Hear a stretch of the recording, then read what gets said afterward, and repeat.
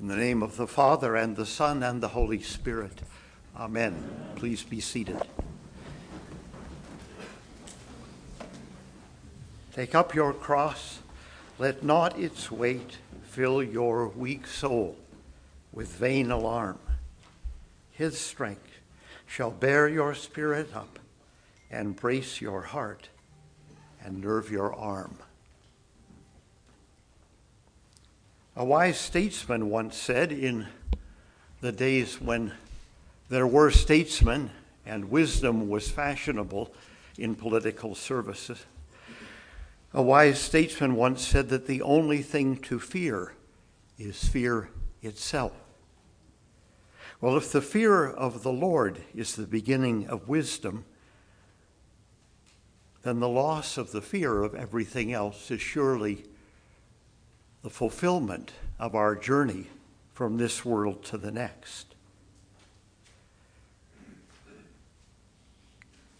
The letter of St. James, so controversial in so many ways, it put the fear of God into Luther, of course, who tried to get it removed from the text. He translated it faithfully anyway. Brings fear front and center. And the fear he sets in our hearts is the power that the tongue has, this extremity of our body, on that whole system that is put in place to respond to fear and get us to respond without even thinking about it. How great a forest is set ablaze by such a small fire, he says. And the tongue is a fire, a world of unrighteousness. The tongue is set among our members, staining the whole body, setting on fire the entire course of life, and set on fire by hell. Words are weapons, he is saying. Whether spoken in anger or shouted in contempt, whether texted or tweeted, words have power. The power to soothe and inspire and encourage, to bring people together, to craft solutions for common problems, and the power to wound and attack and destroy, to drive people apart, turn them on one another, and let the devil sort out the details. Setting on fire the entire course of life, setting people's lives and careers up in smoke and ashes with a firebrand plucked from the flames of hell. These pyrotechnics, of course, provide much entertainment. I suppose they constitute what passes for political discourse these days. And they take people out and take them down, whether in the corridors of power, high on the hill, or in the hallways of our high schools, incinerating the reputations of our leaders and of our children. Words.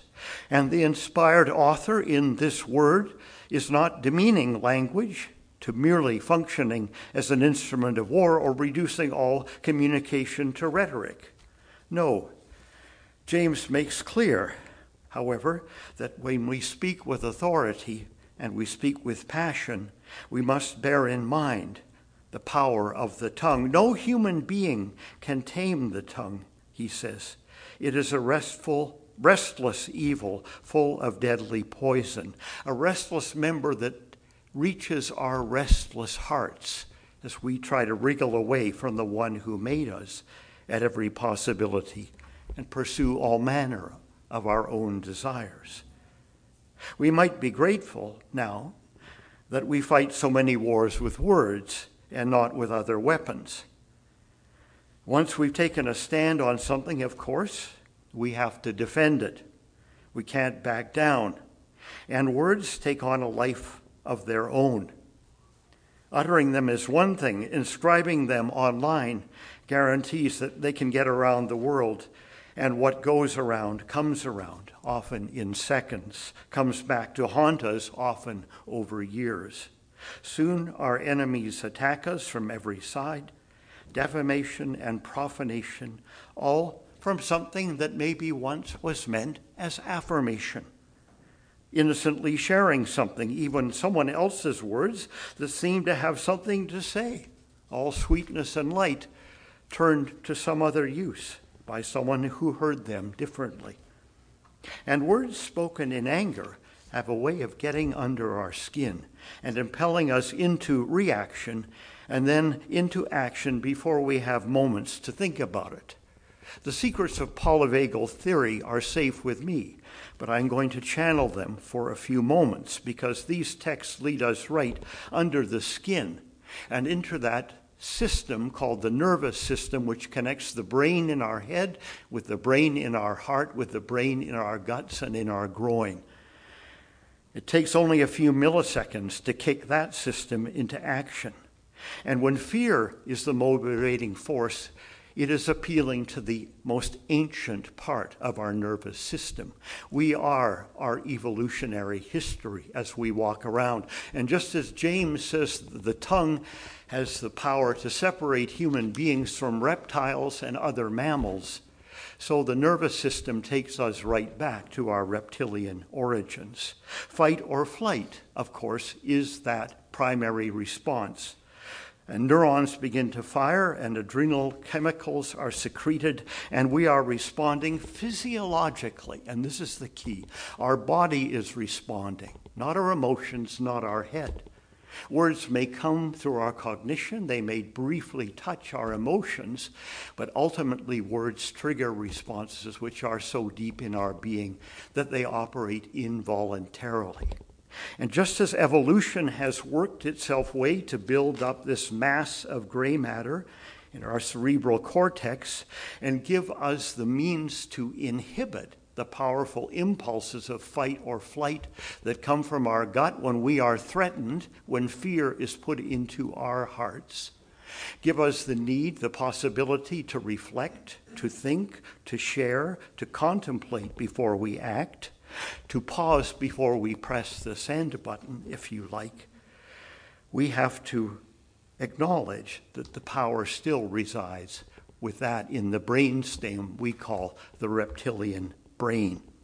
Now, reptiles have other ways of reacting as well, and evolution gave them one other means of response to fight and flight, to danger, that we share as well. And when the danger, the threat, becomes the threat of life or death, a reptile plays dead. Go to a pet store. They're not moving. They're just sitting there. They're not dead. They're terrified all the time, as are many other beings in pet stores. Contemplate how still they stay. And that happens to us too, when we reach the conclusion that we're facing a threat that we simply cannot possibly overcome by running or by staying.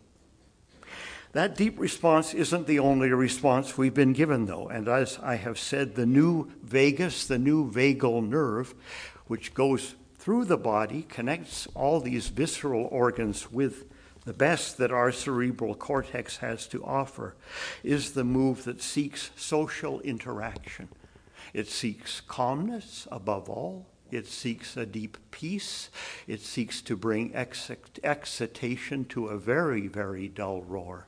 And in a measured, safe place where conversation is possible, where the deepest values can be shared without threat, it seeks to bring people together in peace, just as you'll see a litter of newborn puppies clinging together with the mother, or even you'll see your dog or your cat, well, on a rare day your cat, but certainly your dog, come and cuddle up close to you when you're sitting watching something on TV. Not the news, I hope, but something that might give you some calm at heart. These responses, again, which I bring out in such detail, are bodily responses. Our willpower has no control over them. They're physical. We can learn, however, to use our bodies and to move our perception of where danger is and where danger isn't into this part where we can reflect and inhibit the fear response. We can seek to convert confrontation into cool conversation and passionate partisan ardor into compassionate and open dialogue, always seeking that shared space that will ground us. There's much talk about safe spaces these days, but let me hasten to add that the safe space we seek is the one within. You cannot really craft them in the world. If you can't carry your safety with you through whatever the world throws at you, you have very little hope of bringing safety to anybody else. So this is much of the task we face as Christians. Learning to use words to understand what words do to us, and learning to deal with fear in a way that allows the peace that only comes from God, the peace that only God offers, which is not what this world gives, to take its place more and more in our hearts and in our shared community when we gather. It's not enough of bridging divisions with papering over the cracks, but working to build a bridge into the next world through which that peace can come into the world now. Now, having said all that, we have, of course, a few words from the Lord himself. And as we would expect Jesus, who can walk on water, to be the one to pour the oil of peace and divine unction on the troubled waters, we might be taken a little aback by the words he utters today. They are certainly designed to bring his disciples up to speed with where he's going, but not without creating not just shock and awe and fear, but putting them into consternation. And he began to teach them that the Son of Man must suffer and be rejected and be killed. Challenged on this, like you would, he comes back even stronger. If anyone would come after me, let him deny himself, take up his cross, and follow me. For whoever would save his life will lose it. Hard to read those words in any other than a threatening way if we're really listening, and usually we're not. We think a cross is this pretty little thing that hangs around our necks. Of course, it's an instrument of execution, and a horrible execution at that. And it's meant to provide us with the same response it was meant to provide them, to throw them beyond fight or flight into that place, if you like, where they literally go numb and let go of any hope they have of getting out of this alive. Now, that's not exactly the script that a leader of a movement would typically hand to his recruiters. But he will repeat this invitation again and again until he goes to the place where he himself will live this invitation out, dying most ignominiously on the cross. And so will his disciples, one by one, follow their pattern of equivalency. Somehow in this whole progress, we too, understanding that we may not have to face as literal a cross as they do, still must deal with the central message he is trying to give us.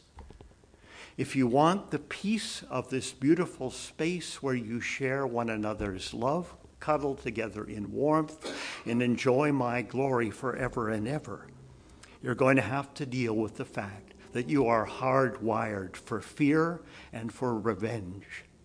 And you've got to deal with that somehow. God's yes, in other words, will be the last word, but not until we have somehow taken to heart and to our guts and to our head the no that he is pronouncing on our gut responses, on the fragile and fallible bodies we inhabit, and on the habits of growth and the ways of life that life in the body has brought about, to defend us from the harsh realities of life with one another in an unredeemed creation, to give us the possibility of surviving by win and lose confrontations, but not of living in the vision that our Lord has for us at all, the vision in which he established this world in which all creation lived in peace. No fear, no threat, just delight in one another's presence. We have learned creaturely ways which are based on power and how it can be used and abused. God wants to take us home, but he wants us to put aside and put behind us all the strategies that have kept us in the here and now, constantly traveling that axis which links fear and anger, keeping them in perpetual action and reaction, always sharpening our tongues for the next game of challenge and riposte, the earthly accrual of honor and avoidance of shame, which defines our fears and delimits our hopes. What he's saying to us in the end, brothers and sisters, is that try as you might, you will not reach that state of sanctification this side of glory. No way, no how. The good news is give it up. You don't have to. The bad news is for you to get to that state of bliss which you are promised and get that new resurrection body which is your inheritance. This old body has to die. Not just as a clay pot, a shell, a husk that we carry around, but as the seat of so many of the impulses that help us trash any possibility that the kingdom of God will get a foothold here. Our sinfulness goes so deep, it's not a matter of choice or making elevated, educated decisions. It's beyond that. And the grace of God is to say, I will grant your wish. That body will die. So, good news. The win-lose scenario, which we take for granted in this world, lives itself through the journey to the cross, through death, and into a new world in which losing somehow becomes winning, weakness somehow becomes strength, and the foolishness of the cross becomes wisdom. All the things that tense our guts and hold us down and make us prey to the manipulations of the unscrupulous ones who exploit our fear instinct will be purged away, burned away by the purifying fires. The death of the body and the death not of the soul, but of the ego, the false self, which also somehow clings in here, telling us that it is who we really are. It is not. When you get to heaven, Thomas Merton once said, there won't be much of you there, will there? It's a beautiful thought.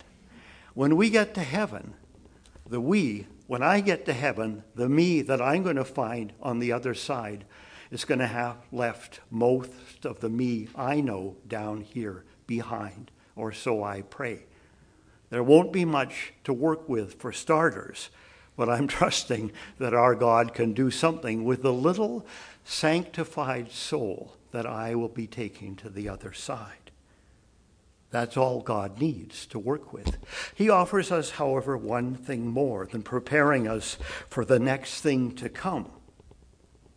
Like this world, like this life, but different in so many ways. It is not simply a matter of taking up our shovel and once again planting that tree. Taking up our creaturely occupations where we left them off in a better world. Planet Earth version 2.2, if you factor the flood in as well as the fall. He has so much more than that in store. So much more than we can imagine. But it's so much different than we can imagine. This is what transcendence is all about. It's not just peace. It's not just having a good time without stress. It is something so different. What we can do right now, then, is not just wait, keeping our heads up, and not just work even, doing our best and keeping our heads down, important by that as that is. Rather, we are to seek and seek again and again, that place of peace. Going to prayer when we are stressed, as opposing to going right into the strategies we will use to get our own back. Beyond the taunting and the triggering and the barbs, which cause us to settle old scores in spite, we learn not to take the bait by praying. The best prayer I know of, those old prayers we've been given, are those that we call the breath prayers. Lord Jesus Christ, Son of the living God, have mercy on me, a sinner. Breathing in deeply and quickly, breathing out very slowly. Lord Jesus Christ, have mercy. Lord, have mercy. As long as you want, as short as you want. Letting the body take over to bring the body back into line. Well, enough of defensiveness. Whatever we have done this side of glory, we can look forward to the end of all the crisis we bear here. Our hymn gives us a taste of what's ahead. And I'll finish with this. Take up your cross then in his strength, and calmly every danger breathe. 'Twill guide you to a better home and lead to victory over the grave. Amen.